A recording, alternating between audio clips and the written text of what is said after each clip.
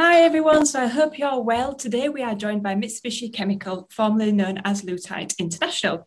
So Mitsubishi Chemical is one of the world's largest chemical producers, supplying a wide range of sectors from automotive and electronics to medical and sport. They've been advertising on Gradcracker for the last 7 years, meaning that they're part of the Gradcracker 5-year club. I mentioned previously that Lutite International has just rebranded as Mitsubishi Chemical, and we have completely overhauled their hub on Gradcracker with lots of new imagery and content, including pages on work-life balance, sustainability, diversity and inclusion, and much more. So make sure you go and take a look. Mitsubishi Chemical is also sponsoring the Gradcracker Toolkit this year, which is really exciting. And for those of you who don't already know, which you should do, but if you don't, the Gradcracker Toolkit is full of advice about the industry sectors which you as STEM students can go into. The new toolkit will be available on campus in the autumn and on Gradcracker as an ebook and audiobook towards the end of the summer, so watch out for that. So let's find out a little bit more and meet the panel. So firstly, I'm really excited to introduce you to Anna. So Anna is a European recruiter at Mitsubishi Chemical. Can you give us, so welcome Anna, thanks for joining us today. Hello. Thank you for having us. Our pleasure. So could you give us a bit of an overview to who Mitsubishi Chemical is to start off with? Right. Yes, so as you mentioned, we're one of the largest chemical companies in the world, and we're quite a complex company. So we've decided really to brand ourselves and come together. There's so many group companies within Mitsubishi Chemical, and we just wanted to be known as one company. Yeah. We think we're stronger together. We can, pull, share our knowledge. So just really rely on each other. And we think we have a stronger market presence if we're together. And if you think about UK, so we have 4 operational businesses here, and one of them is the Metacrylates, which is probably our biggest operation. So it's the place where we produce Metacrylate. This is a building block for acrylics. We also have a Sornol business. We also have electrolyte and specialty resins and polymers side. So altogether, that's the Mitsubishi Chemical in the UK. Of course, we are part of the global business, so we also have operations in many European countries, and we produce so many different chemicals. It will probably take me a long time to talk about it, and I don't want to take too much of your time. But we are everywhere. So literally, if you walk into every room, into your house, you will see our products in there. It's a packaging, could be a TV screen, a baby bottle. So you will see our products and applications everywhere. Thank you, Anna. And I think when the grads speak a little bit later on, we'll go into more detail about what you do as a business and obviously the projects that the grads are involved in as well. So we'll definitely give you some hands-on experience to who you are and what you do.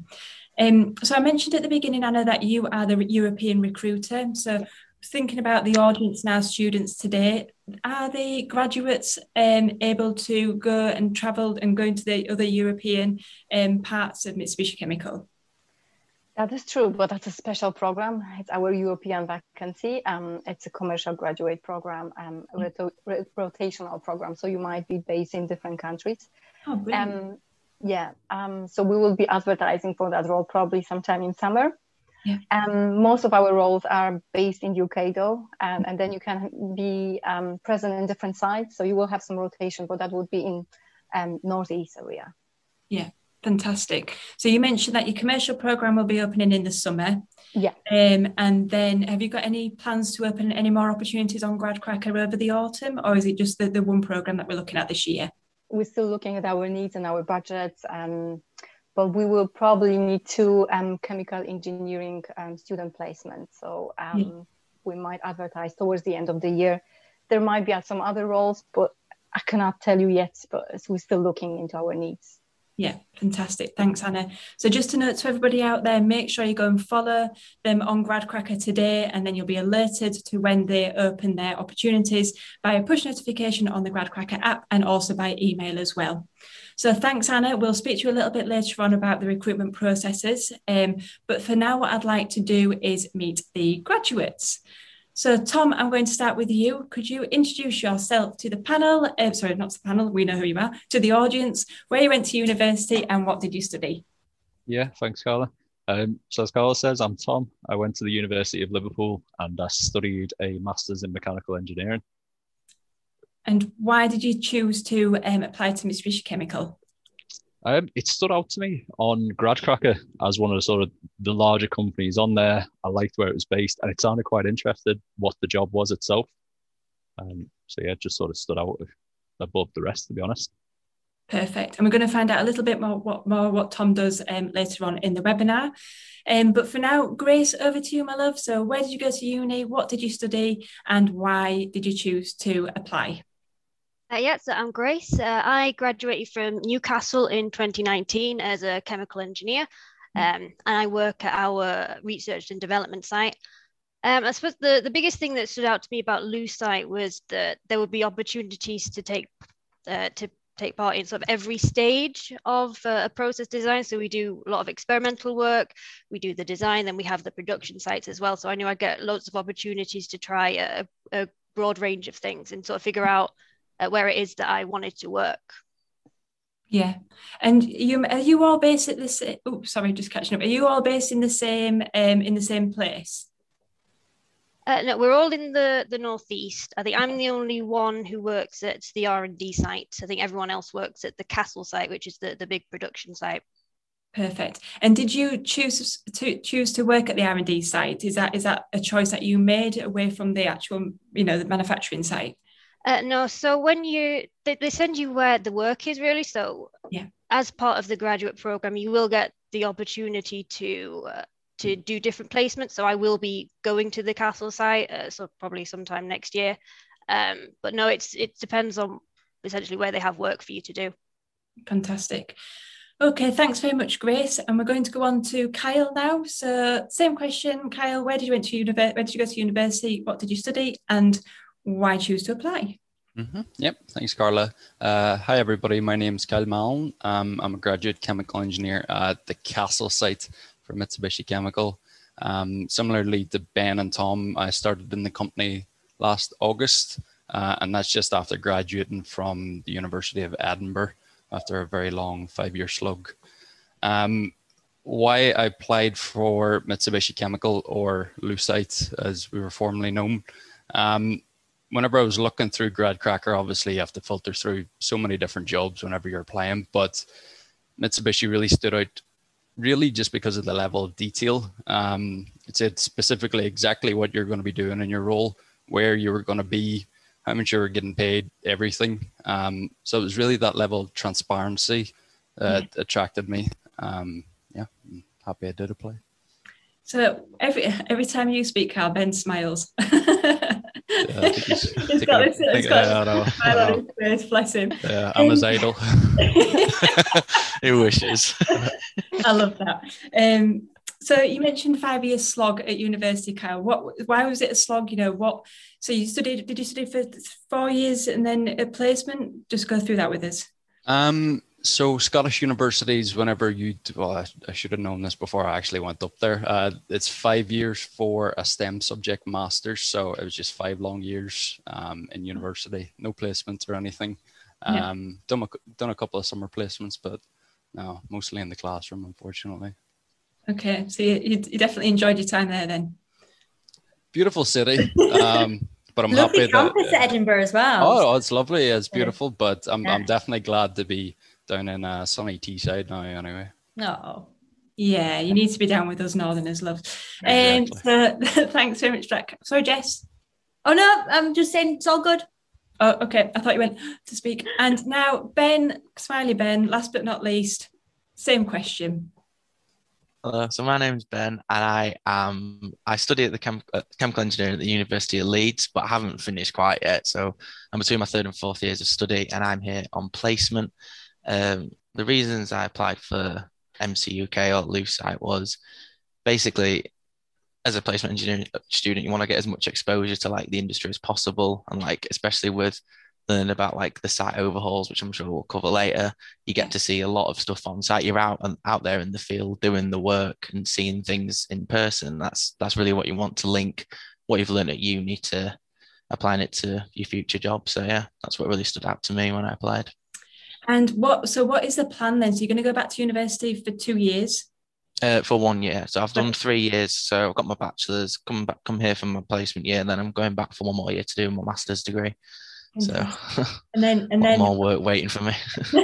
And then how does that work then? So do you think you'll have a position there for you after you've done your placement at Mitsubishi, or what's Well, that's the hope. That's the aim of this year, is to hopefully gain that role. But if not, then it's wherever life takes me, really. But yeah, I've just got to go back, get my master's, and then I want to move on into the grad role, similar to what Kyle and Thomas are doing. Yeah. So yeah. And from our audience, I know Jess speaks to students every single day, but just from your point of view, why is it so important for a student to think about going on a placement? You know, there'll be lots of students watching thinking, oh, should I do a summer placement or a year-long placement, or should I not? Why would you suggest that they did carry out a placement? I suppose, like, you learn a lot at uni. You learn your technical aspects of stuff, but you only start to really learn about the job itself when you go into industry. I can know that from experience. I learned so much in the first few months compared to like the 3 years at uni. That's not like just to my uni, but like it's just like it's applying what you've learned there and coming into industry, and like kind of adding that kind of common sense approach to like engineering problems and things like that. So yeah, I would fully recommend doing a placement. It is daunting at first because obviously you're starting bottom of the pile, but there's nothing to lose and there's so much to gain. So yeah, I'd fully recommend it. Ben, question, did you have any work experience before you applied for this role? So any kind of work experience, whether it be relevant or not? Nothing relevant to engineering. I applied for lots of things. I applied basically every summer for summer placement, and then the aim was always to do a year-long placement between third and fourth year. And hopefully, and thankfully, this dropped out. But yeah, no prior engineering experience, so it was genuinely like being dropped in at the deep end with this role. So yeah, the reason why I ask, I think sometimes when I speak to students in the past, you know, they're worried that the CV might not necessarily look great, you know, at this kind of early stage of their career. Have they got, you know, good examples of, you know, work in industry and things like that? And you probably haven't. So to bear that in mind and think, right, well, what else can I fill my CV up with? It's a good point, you know, Anna, you're looking at candidates, you know, for their personal skills, looking at them for what they've learned at university, personal traits as well, obviously is a big thing. But I think sometimes students are a bit nervous out there thinking, oh gosh, do I need to know everything before I jump into this placement? And, you know, I'm expected to know everything. So yeah, it's good. Yeah, I was thinking, like, I guess elaborating on that, it's if you don't have the experience like I did, another thing I recommend is just try and extract from previous jobs, whether it be working in a pub, working, I don't know, in a shop or something. You've got to find those transferable skills of, I can do this in a team and I can like work on a task independently. I can work as part of a group or lead a group. Yeah. You've got to extract them skills and obviously showcase them to your potential employers. Definitely. Yeah, I think as well, something that we really stood out from the webinar that we held last week, it's how you respond personally to situations as well. So last week we were talking about like social situations. How do your friends look to you and what to look to you towards? So if it's like, if you're a friend who's a good leader, for example, and I think all of these things that you can include on your application and all of these things is what Anna is looking for. So yeah, thanks very much, guys, for the introduction. What I'm going to do now, and I know, Kyle, you touched upon this before, but when you were researching and applying for opportunities on GradCracker, what made the hub on GradCracker stand out more? So what were the areas that you thought, I'm going to research that?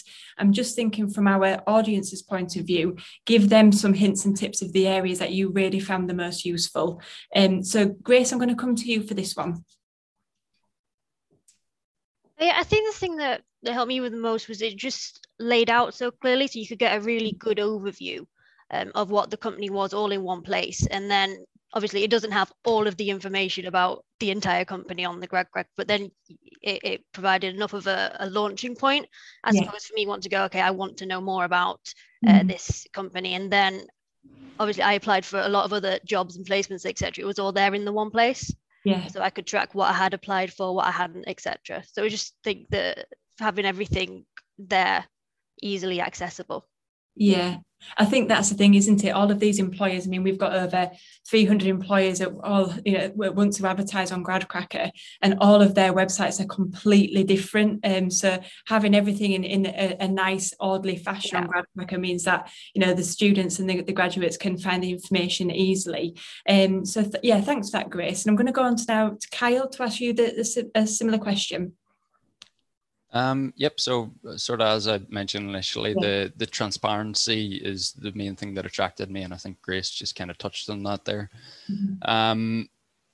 And then additionally, there is quite a lot of good content on there, apart from maybe, there is obviously the job specific things, but the things around the companies. I know for our company, I see my manager on there, but there's old profiles and things of people that work there. So it gives you a bit of an insight into that as well. And sort of their day-to-day role from a personal perspective. So not really what PR sort of spits out, but what people actually work in there, do on their day-to-day basis. So that was quite helpful. Yeah, and I think this webinar as well, Kyle, is going to be quite similar. So students and graduates who wanting to apply to Mitsubishi Chemical, they want it from the horse's mouth, as it were. They want to hear from the grads and the students, and they want to hear your snippets. So as I always mention every single week, the snippets will be on the hub on GradCracker that you as students can go back and rewatch and really get it straight from the mouths of the place. Obviously Ben, who's on a placement, and the grads here as well. Ben and Tom, is there anything that you wanted to add to that, or have you kind of covered off all the points? I'd just sort of elaborate on what Kyle said there about the personal testimonies on the page are really helpful. They are years old now. You're sort of going back to early 2010s, but it still stands. It's useful to see what they were doing day to day, and to be honest, a lot of it's probably still quite similar to what I'm doing day to day now. So it's useful to sort of understand, especially the mechanical grad. I think a lot of the details can be geared towards chemical because that's what we do. That's our bread and butter. But to have those testimonies from the mechanical graduates that have previously been through the system, it's really useful, and I'd recommend watching them. Yeah, definitely. Oh, I'm glad you mentioned that, because I always say to students that you two-prong approach. Are you right for that company, and is that company right for you? And I think if you spend your time going through those pages and understanding what boxes to tick for you and what you can tick for them, it'll definitely help with your applications. So next, I want to go into your current roles. So at Mitsubishi, and what the kind of life at Mitsubishi it really entails, and what are your teams like? I know we kind of spoke just before this session about kind of remote working, and Carl, you mentioned you're back in the office full time now. So how is everything working? So I'm going to come to you first, Grace, if you could kind of introduce what life is like for you. Yes, so as I said, I'm a chemical engineer working at our research and development site, specifically in new route development. So the Wilton site, it's a combination of sort of office spaces, then we also have labs, and we also have a pilot plant. So working in new route development, all the stuff I work on tends to be stuff that no one has done before, and no one knows if it'll work. Okay. So there's a lot of sort of first principles thinking, a lot of modeling on software or on Excel. So you got to try and think through the implications, and then when all else fails, a lot of educated guessing. So I work closely with the chemists as well. So I also end up doing a lot of odd side jobs as well. So if they need any engineering work doing, if they want to build a rig for an experiment or something, I'll design that for them. So it's a lot of sort of small scale work, as opposed to sort of the large scale stuff you would do at a production site. So you're kind of like at the forefront of it all then, coming up with all the crazy ideas. So could you give an example, or is it bits top secret, but could you give an example of a project? Yes. So the main project I'm working on is about the production of our main product, methyl methacrylate, from biological sources. So that there's really two approaches to that. The first is to find renewable feedstocks for our existing processes. So for example, if we used ethanol in a process, we would try and find bioethanol. Right. But my main project is to find a completely novel route to MMA through some sort of bio process. So for example, through a fermentation process. Yeah. So obviously we are not a bioengineering company. It's not what we do. It's not our bread and butter, as they say. So we have a lot of partnerships with other companies and organizations, and also with universities as well. So we sponsor some PhDs, particularly at Nottingham. Yeah. So the part of it that we do is looking at, after they've presuming that the bioprocess part of it is successful, how do we take that product that is produced through that fermentation and refine it? How do we extract any useful materials we may want to recycle, to reuse again? Yeah. So yeah, as I said, it's a lot of modeling and estimating, trying to get things to work. A lot of drawings, crossing out the drawings, redoing the drawings again. I think one of the most interesting parts of it that I've done is working on the design of a pilot scale plant. So we have a pilot plant at Wilton, which was designed for a different process. So I'm trying to figure out how we could potentially take this pilot plant and re-engineer it for this new process. So what we would have to take out, what we'd have to put in, how much it would cost. You know, is it cheaper just to rip it all out and build a new one entirely? So there's really a wide range of stuff. So I'm working on sort of every part of an engineering design process in that project. I haven't really thought about this question before I want to say it, so but bear with me. So what is kind of like the forefront of your mind all the time when you're doing these new projects? You know, as a business, would you say sustainability is a massive thing you've got to consider? Obviously cost and things like that, but is there something which, you know, because I guess you're, you know, testing new stuff all the time, and obviously the new legislations that come in all the time, stuff is going to change. What's at the forefront of your mind that is kind of a thing that you've got to stick to, would you say? I think especially for this project, given that it is about finding renewable processes, it's definitely the sustainability aspect of it. We're not at the point in this design where we would really be thinking about the detailed safety that much, because obviously it's not anywhere near being built yet. So I imagine at Castle, safety is probably more of a concern. But for us, at the moment, it's definitely the sustainability. So for example, if we were to design this process and it all works wonderfully, but it produces more carbon dioxide than an existing process, then it's not really worth it. And there's always the economic element of it as well. Yeah, sure, of course. So someone has to pay to build it. Yeah. Well, that sounds like the best of both worlds. You don't have to worry about the boring stuff of it being safe. You can do the fun stuff. Sounds good to me. Okay, coming to you next, Carl. Same kind of question. Projects, life, team, everything. Let us know what's going on. So I am situated in the Castle site. So conversely to Grace, who's over at our research and development in Wilton, we're primarily based on the production of methyl methacrylate and a couple of other different chemicals. So basically right off the bat, day one, I was put in as the primary process engineer for 2 of the plants on site. So we have 12 in total. So my plants produce methacrylic acid, which is similar to methyl methacrylate. It's a lot of big words. That takes a while to get a hold of. And then I also produce what is impact that chemical? Sorry, Cal. So what is that? What is it? It's very similar to the methyl methacrylate. So the methyl methacrylate, we basically produce a thing called monomer, and then that gets sent off to our customers, and then they turn it into the plastics, as Anna was sort of talking about earlier. So the stuff that you might see in your TV screens, in car headlights and things like that, dental products, and pretty much everything. Wow. So the methacrylic acid is pretty similar to that, but there's a few different niches associated with it. And then the other product that I produce is an impact modifier. So basically something that goes into existing hardware plastics that makes them shatterproof, essentially.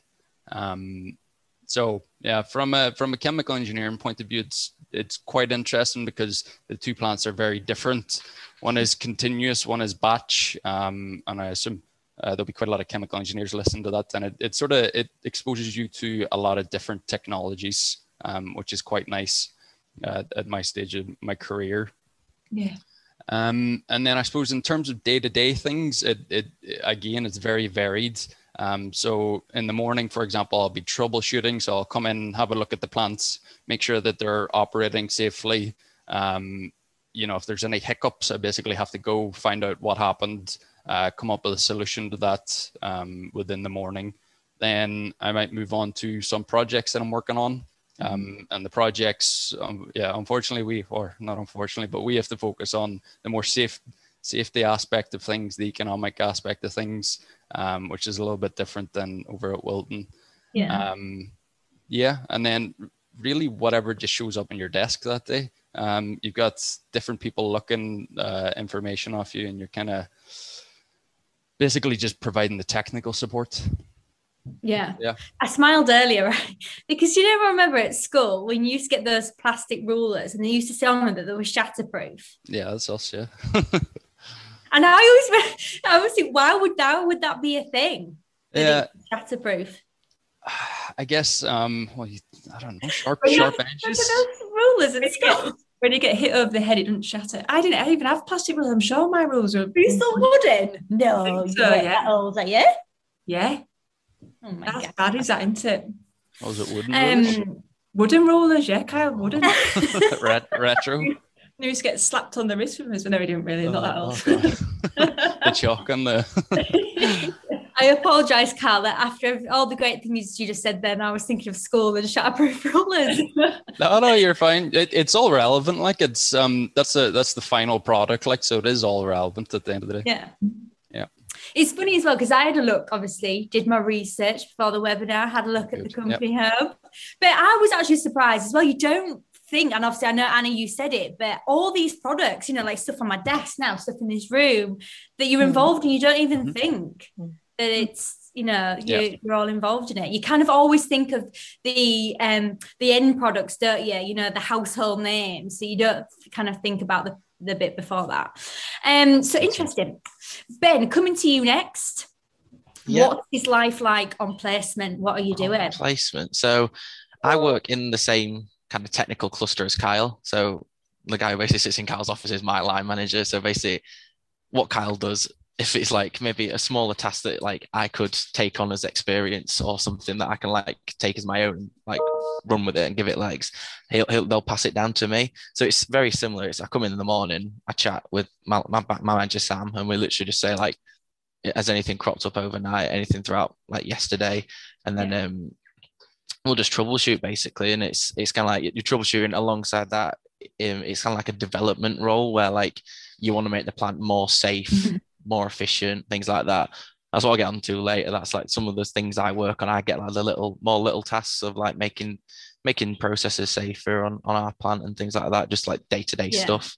That's what it's all about. That's like that key aspect of our plant, keeping everything safe. Is Kyle your boss then, Ben? No, he's not my boss. So he was like me, Kyle. He wants to be Kyle. Exactly. He Kyle's on the same level as my. He wishes. All right. Maybe one day. You keep thinking that. I thought that'd wind you well up. Sorry. So it's me, Kyle, and then two others are basically like the monomers technical team. So there's two monomer producing plants. It's like methyl methacrylate. So the plant that I work on with my boss is a methyl methacrylate producing plant, and Kyle's is methacrylic acid. So it's a little bit different, but quite similar processes. You should have seen how quickly Kyle came off mute then when I said, is it your boss? I know, I had to jump in. Jumping for the mic. I was scrambling for the mute button. Sorry, Jess, go on. What is the biggest kind of health and safety concern when you're dealing with these chemicals? What's what would be the worst kind of case scenario that you're preventing or stopping from happening? Leakages, things like that? We are fortunate that we are very on top of our safety.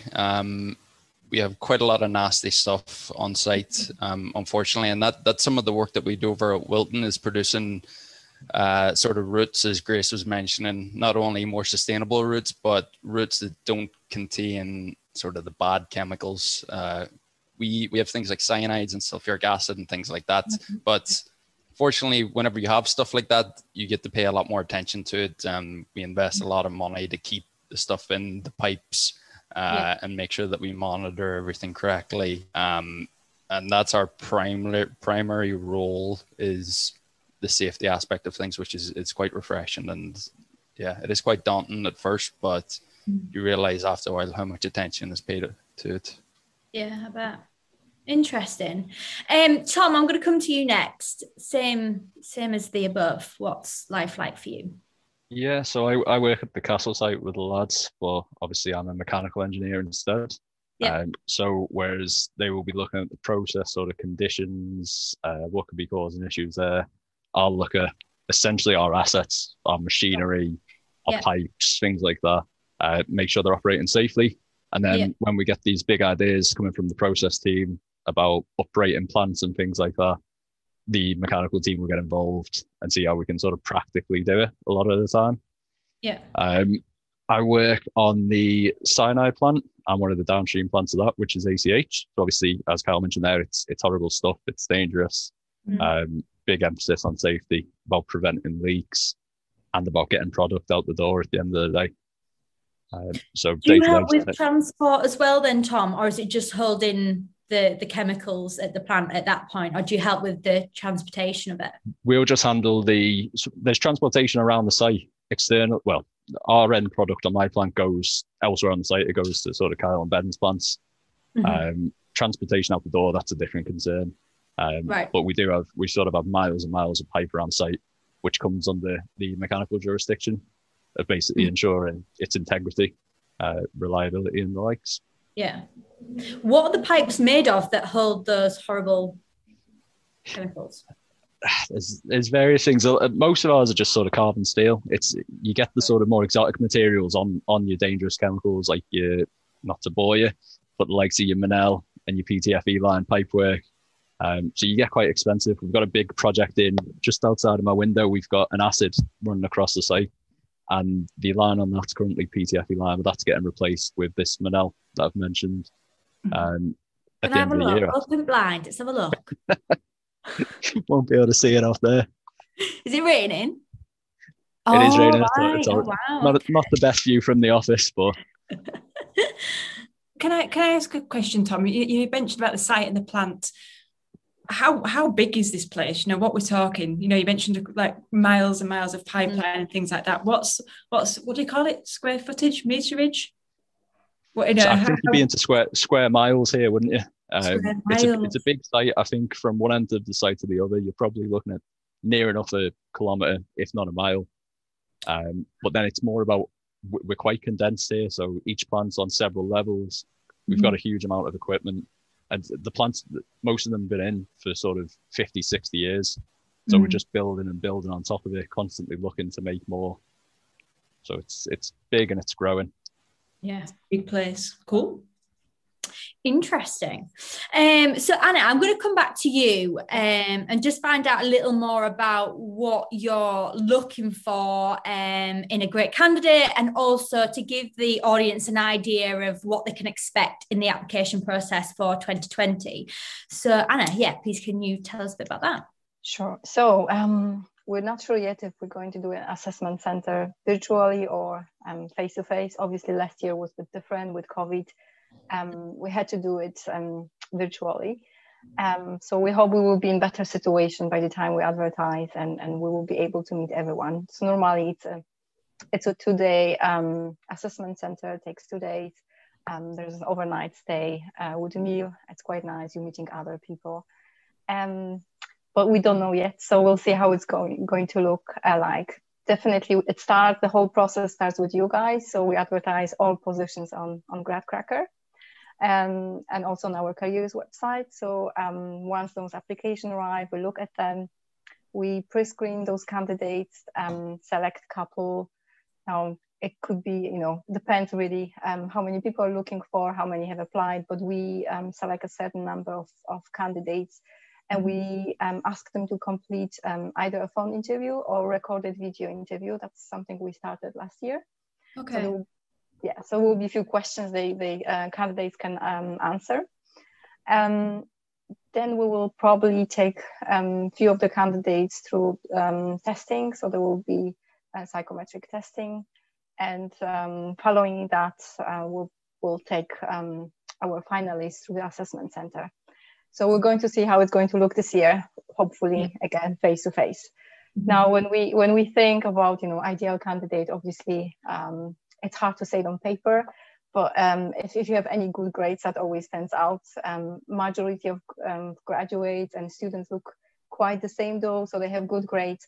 So you might think how you want to distinguish yourself from others. So obviously any extracurricular activity, anything, any voluntary experience, any extra responsibility, any achievements, just put them on your CV. We're looking for future leaders, really. So anything like that, always it's always good to have. So we want to progress our graduates through a couple of years and move them into more senior positions, and hopefully they want to stay with us a bit longer. So apart from the technical, I guess, you know, and all those good grades and all that technical knowledge, we're looking at people who can really work well with others. So teamwork is a huge, it's hugely important to us, and communication skills, and really many competencies. They're based around how you self-manage yourself, how you manage your work, how you work with others, can you deliver. So we're quite clear what we're looking for in our candidates. Yeah, brilliant. And I think you've mentioned, you know, a lot of the key competencies that, you know, a lot of other employers look for. So, you know, again, and if anyone that's listening, you know, remember to kind of make notes of that. You know, Anna's just given you an example of some that she likes to see in an application. So get them jotted down and make sure you mention them when you come to applying. Cool. Thank you, Anna. Thank you, Jess. So what we're going to do now is speak to the future leaders that Anna just mentioned. And I'm going to start with you, Ben. So as part of your training and development that you've received so far as a placement student, what part of the training has really stood out for you? And why do you feel like you've benefited from it personally? Well, when you start, you get your induction training of like meeting everyone, and you get your like health and safety inductions. That's quite a big aspect of it, because safety is the primary concern. But in a sense of like training, that word, it's more like you do it as you go along with the job. You learn the things that you didn't know previously. But we do have like a learning system on site where like you can sign up to classes, and you can join in certain things, and like you get hands-on with some things. Like it varies from like health and safety induction, like I say, to like learning how to like extinguish a fire and stuff like that. It's really varied. Like, but yeah, I think the development side, you get like your monthly reviews and things like that. So you can see your own progress throughout the year, and then like by the end of it, obviously you can see, because alongside this, I have to do a placement report for uni, and that really like helps like couple with that, so I can see my own progress throughout the year, so I can say at different stages how confident I feel in loads of different key skills. So yeah, it's more of in training, it's more just of a general, you pick it up as you go along with the job in my role. Yeah, and you mentioned, so are you as Ben just getting involved in every single bit of training that you can do? So you mentioned like the training aside from your role, you're just going to get on and just do everything. Yeah, exactly. That's the way to go. It's just get stuck head first into everything, and like just get exposed to as much as possible. And just like get, even like if it's not my discipline, like a mechanical role like Tom, I'd always like be interested in like their systems, their way of thinking, their processes. So I definitely, I'd just say, if anyone, if you go on placement, you have to do that. Like, it is a cliche, but it's just get stuck head first into everything, just because you'll reap the rewards at the end of it. And Yeah, and I think it gives you so much experience as well, Ben. I mean, you mentioned at the start of the webinar why somebody should consider doing a placement, and it's all of these skills that you're learning during this year as well, isn't it, that you can put on your CV, and then hopefully you can go back to Mitsubishi. But if you decide not to, then you've got that wealth of knowledge, I suppose, haven't you, when you go into a graduate position? Yeah, definitely. It's stuff that you don't learn in the lecture halls, that like, this is what I mean, like you learn so much quicker out when you get into the industry, and like you're seeing things in person and meeting people who are in the industry, and it just accelerates your learning so much quicker. I suppose it makes things click though, doesn't it, as well? The things that you've been studying, you think, oh right, okay, so I did learn that, and now I'm actually doing it. So I bet there's both sides to it. Yeah, that's how my way of working has gone throughout the year. I've got given pieces of work, like you can transfer your technical skills to that piece of work from what you've learned at uni, and then they'll say, right, I'm going to take you to your next level. do a bit more in-depth thinking. You might have to like research some stuff, and it's just all like building up to then hopefully at the end of it you're like the prime candidate for your future leaders program, and take that next step to the grad role, which is hopefully the aim. So yeah, do you know, a lot of people will perform a lot better when they go back in the final year after doing a year in industry. And I've spoken to so many tutors, so many lecturers that have gone to say, you know, you can tell the student that's been out in industry because they're just completely different when they come back. Exactly. No, it goes beyond the like technical learning and stuff, and it's like setting your routines, your time management, your teamwork, and you can like, I could see it in people when I was doing my design project last year at uni who come back from industry. Like you say, it's so much different, like their way of thinking, the work ethic, it's just so much better and like so much more developed. And that's why it's just the best thing to do, really, get that year. Personally, for you, Ben, you might end up with a better, I mean, I don't know what you predicted or what you're on track to get, but you could see that, you know, your grades even going up because of that and everything else. So it's a massive benefit for you as an individual. Definitely, yeah. I suppose it'll give you that thirst as well, won't it? So you've experienced, you know, a day job and everything else, and I bet you now you want to, you know, crack on and do it rather than going back to university. But I suppose, no offence to going back to university, but I suppose, you know, to get your final year done, and then you can come back and hit the ground running. Yeah, exactly. You got that year under your belt, so it's not like you're thrown at the deep end again. It's just you can like you've got to that level of, right, I'm the prime placement student, then you take that step over to starting out as a grad and taking on way more responsibility. Like that's what I'm eager to do now. It's like, obviously in my role, I'm like bottom of the pile basically, but you get that hunger to like work your way up and get involved in way more stuff. So yeah. One day you will be the CEO though, and you'll be managing Kyle and everything. Yeah, Kyle be you. If I overtake Kyle, then that's like that's my life complete. Cool. So I'm going to ask the same question to Grace now. So training and development, what have you enjoyed the most? What have you taken away from it? So being more office-based, I don't really get the sort of more hands-on opportunities that they get at the Castle site. So the plan was that I would go on external courses, but obviously lockdown put a stop to that. So I've been trying to take more use of the internal opportunities we have. So we have a graduate development program, which essentially details all the skills they would expect a chemical engineer to have. So it's all the sort of typical things you'd expect, like the things that you did at uni, so designing, you know, pieces of equipment, etc. But it also has sort of the soft skills, so presentations and leadership, that sort of stuff, and then sort of, I don't know, like safety legislation, you know, things more businessy that you have to be able to understand. So for each of the things in that program, we have training material. Sometimes it's a presentation, sometimes it's more of a named member of the company who's sort of an expert in that subject, who you can go and talk to and learn about it from. So I've been going through that. Another thing that we have at Wilton specifically, so the graduate programs for everyone, but at Wilton, as I said, we lack those technical opportunities. So we have a monthly technical exchange, which is really a chance for all the Wilton graduates to come together and learn about the sort of more practical, hands-on subjects that we wouldn't learn about in our project. So things about, so we've had the mechanical design of pumps, we had a talk about that, steam systems, sort of the more practical elements of a heat exchanger, so that sort of stuff.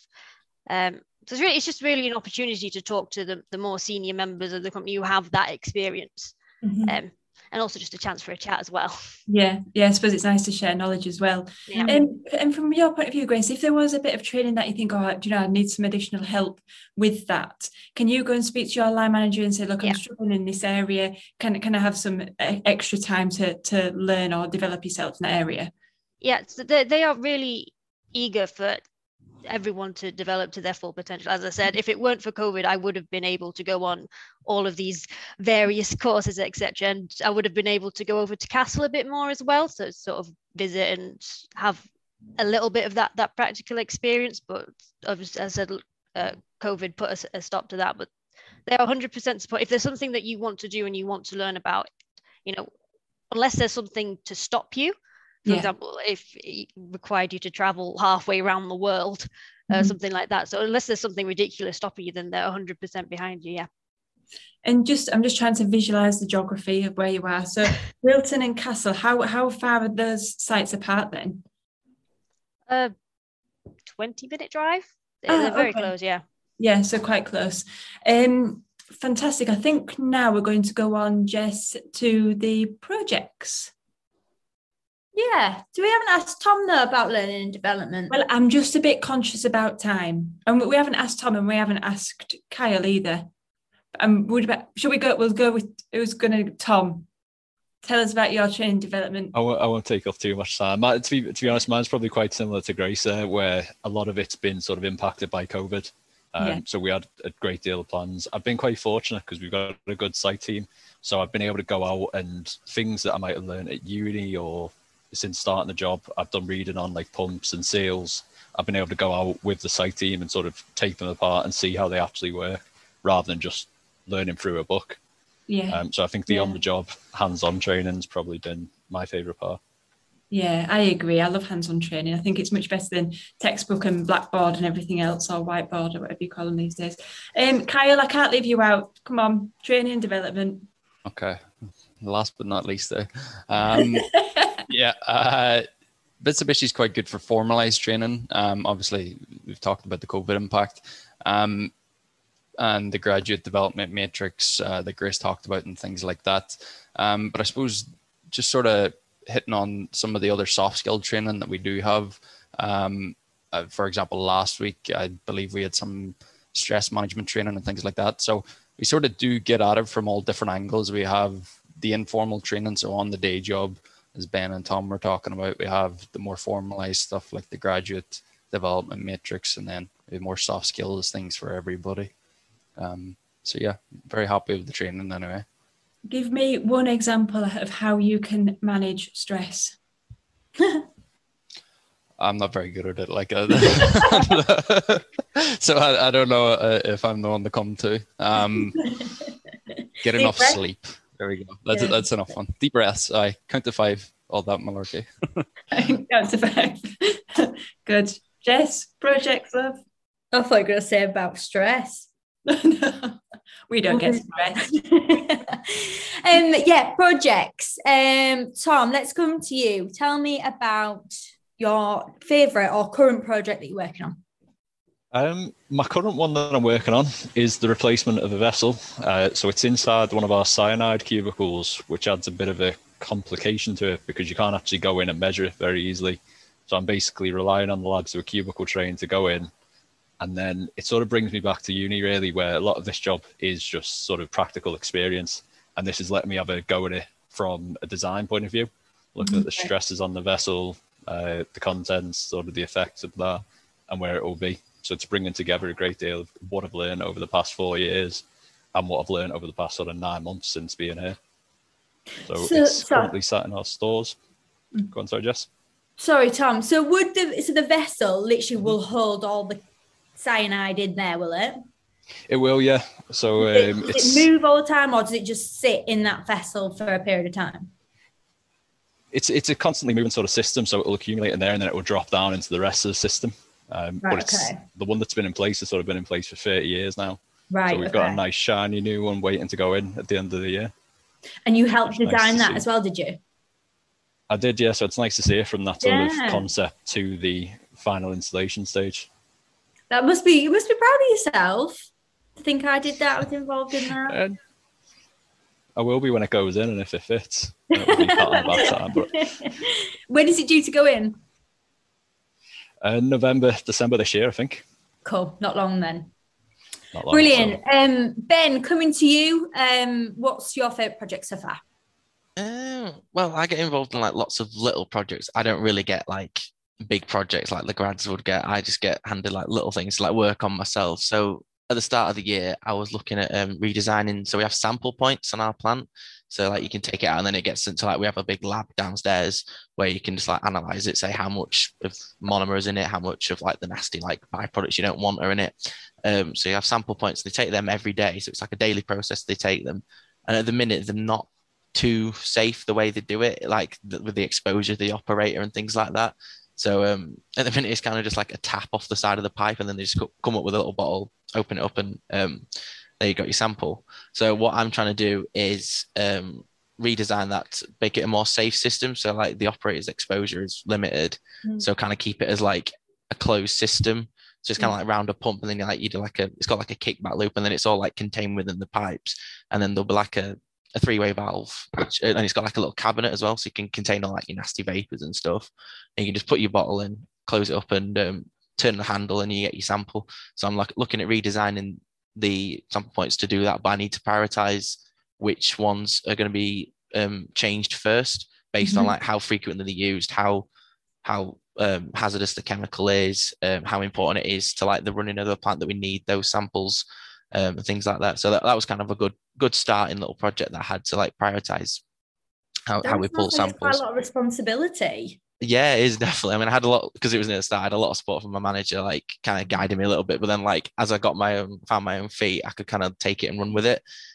Towards the end, we've now got a concept paper to get 2 of them installed in, I think in November. The outage that Tom's on about, the November outage, we're gonna have 2 of them installed then. So I'll be asking managers to like send me photos and I'm at uni, like show me what I've done, see if it's actually worked. But yeah, that's great though. But it's another myth buster there though, isn't it? Because I think sometimes there's that thought of, if I go and do a placement, am I just going to be making tea and coffee? Am I just going to be running around doing errands for other people? But it just shows you that you're really not, and you're actually. I mean, at the start it is like kind of a bit like errand boy, like you do the bits to get you like, give you a bit of context of how the plant runs and things like that, and then you get a lot of support with that. But then, like I say, from probably about December, January onwards, I felt much more independent than I did in the first few months, where like I can be given a piece of work, I can work on it on my own and give it back in the like give it back to the right standard, like the site standard of the kind of work they want.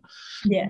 When it comes to like going on to the end of my placement now, I'm now looking at a different plant on site. I'm looking at actually redesigning the entire way that like the cooling water for a heat exchanger, how that system operates.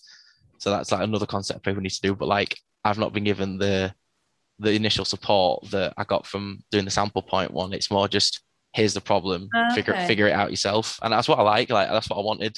It's just like getting that responsibility. So that gives you more of like your development manager role or your graduate role, where you can take something from an initial concept and hopefully get it in the field, and hopefully it works. But brilliant. Yeah, I can definitely see the progression. So Anna, not to put any pressure on you here, but when would Ben find out if he could secure a graduate program with you after this? I couldn't tell that really yet at this moment, but I'm sure if he's doing well and we have a space, we'll find him something. I mean, that's the point. We're really looking for student placement and want to progress on them later on through the graduate.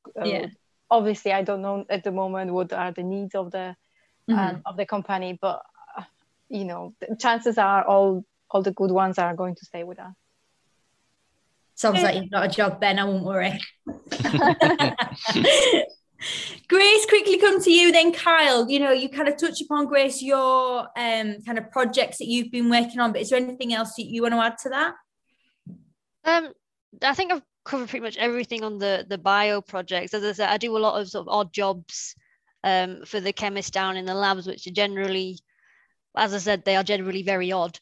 So at the moment I'm designing a rig to produce essentially catalyst beads, but I don't know if you watch any like baking or cooking programs. If they want to make like beads of jelly or something, then they'll drop it into like cold water. It's the same sort of principle as that. So we're dropping the beads of this mixture into a tower. We've never built anything like this before, so it's a lot of troubleshooting. How do you get the beads out, being the main one? It's a batch process, and we've tried all sorts of strange designs. We've had a well, essentially sort of the bucket you might have in a well. So you have a little bucket at the bottom and you crank it back up at the end. So we've got all sorts of odd designs. So yeah, I think it shows it's not all straight the sort of stuff that you do at uni. Sort of those very straightforward sort of continuous type processes. There are odd things out there, but it's still all the same sort of principles behind it. It sounds like you have so much fun every day. It sounds it is fun. It is also annoying. When as I say, it's a lot of guessing and going back to the drawing board and going round and round in circles trying to figure things out. But yeah, it is fun. Yeah. I can imagine it's quite consuming in your mind all the time. Do you ever have like those 3 o'clock in the morning light bulb moments? I've got it. Yeah, I always have where you start working on it and then you look up and it's like, oh, it's 5 o'clock. I should probably go home now. Oh. Yeah. Sounds fun though. Every day is obviously different. Yeah. I like it. And Kyle, coming to you.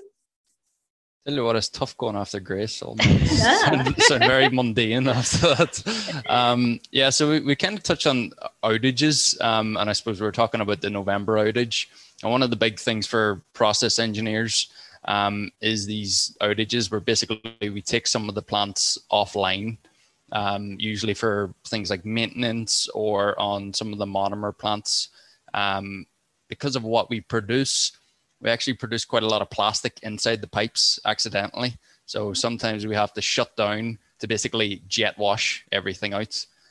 So basically just use a power hose and jet wash out the pipes, the vessels and things like that. So I suppose every couple of months we've got one. Not as exciting. Yeah. So basically that's my job for a couple of weeks every year, is just looking inside pipes and saying there's no plastic in there. We can start up online again.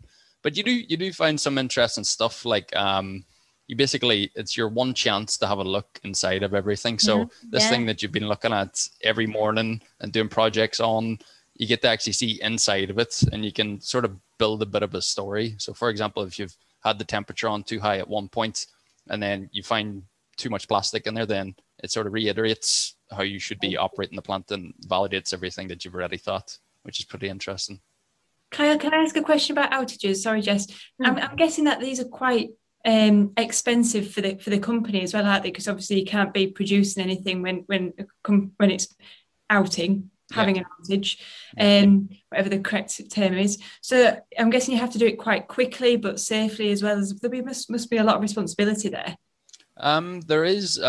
We are quite good with overhauls because we've got so many plants. We have a designated overhaul team. We take in a lot of contractors, so we contract a lot of the work out because like scaffolding and mechanical fitters and things like that, they know how to do it a lot more safely than we do probably, because it's more specialized. And some of the more specialized things like chemical cleans, we contract all of that out. Number one, to save money, and number two, because they do it safer and better. So that's how we kind of navigate around that, is by outsourcing. Yeah. Sorry, Jess, were we asking the same question? I was going to ask a question, but how many times a year do you do that? It depends. At the minute, we're doing quite a few. So we had one in last November, and then each plant has sort of a different schedule. So my plant comes offline in 2 weeks.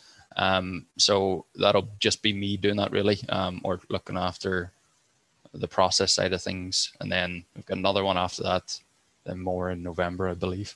So quite a few. Quite a few, yeah. Interesting. Are we doing benefits? Can we do top facts? Because I reckon these guys are going to have some right cool ones. So who am I going to start with? I'm going to make it hard for Kyle. So Grace. Oh, I don't know. I think leave best to last. Oh, well, I was just thinking that everybody else can say a good one and then Kyle can finish and then start mumbling around. Grace, I'm going to start with the ladies first. Okay. So Grace, I'm going to come to you first and then Anna. So key fact about Mitsubishi Chemical. So I think something that's really interesting for me working at the Wilton site is we developed an entirely new way to make methyl methacrylate. So it's an entirely new process route, and the entirety of the development of that process, all the way from sort of initial experiments in sort of the 90s to the design through to the commissioning. It was commissioned in 2008, was done entirely at the Wilton site. So we did the experiment. We built a pilot plant as well to produce about 0.5 kilogram an hour of MMA. So that's to test, whether it works. And typically you would go from that pilot plant to a middle-sized plant, then to the full-size plant. But we decided to skip the middle bit entirely and go straight from 0.5 kilogram an hour to 100 kilotons per year. So it's a scale-up factor of 25,000, which is not normal. Which took quite a lot of work. But yeah, so we still use that pilot plant now to test. So we test a new catalyst for that process on it and any process changes that they may want to make as well. Fantastic. Good fact. Thank you, Grace. Anna, have you got a top fact? Sure. I know we only have 1 minute remaining. Oh, no, don't worry. Right. So kaiteki, that's a part of our culture. It's something very important to us. It's about well-being of the planet and society and people, and we really live through that principle. So, for example, last month we sent a liquid oxygen truck in India to areas that really are affected, and there's a shortage of oxygen in hospitals. So Nippon, one of our group companies, for example, sent that kind of truck. Oh, wow. Thanks, Anna. Really good fact. Tom? Thank you, Carla. I'm glad I'm not lost. So I think mine is that it's more about the Castle site rather than Mitsubishi as a whole. Yeah, that's fine. We are one of the top 3 COMA sites in the UK. So that's your control of major accidents and hazards. And it's basically saying the stuff we've got on sites in the top 3 most dangerous things in the UK, just behind a couple of nuclear sites. If we were to have an accident, the sort of consequences of it are huge. Wow. Grace is laughing. Nice. I don't really know what to come back with these facts. I'm just like, wow, cool, amazing. Ben, finish your fact, love. Mine's a little bit more low key than that. It's we are the only producer of something called N-butyl methacrylate. So it's quite like a commonly used monomer, but we're the only producer in Europe of that particular monomer. So I thought that might be interesting because there's quite a fair few chemical plants in Europe. We're the only one that makes it. So it will definitely be interesting to our audience. So thank you your audience, yeah. And Kyle, last but by no means least. Thanks for the validation. I need it. So I actually learned this one in university, and then I came here and realized that it took place here. So in World War II, the canopies of the Spitfires used to be glass, but they discovered glass is non-biocompatible. So if you get it in your eye, basically, Chris is laughing. You have an allergic reaction. So they replaced it with PMMA, which is derived from what we produce. And I believe the canopies for the Spitfires were produced on this site. That's the local legend anyway. Oh, well, we like a bit of local legend. Yeah. That's a good one. Thank you, Kyle. And thank you, everybody, for joining us today. It's been really good fun and I've had a right laugh. So that's me done for the day. And don't forget, everybody, you can watch the webinar as a full on the Mitsubishi Chemical Hub tomorrow, and then we'll break it up into bite-sized chunks, which will be live on the Career Centre and on the Hub next week.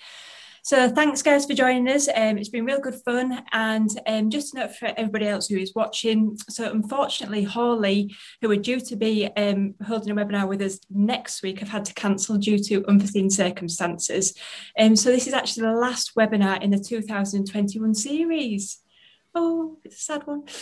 We have thoroughly enjoyed hosting these webinars over the last 10 months, and we've heard some of the most fascinating employers around the world.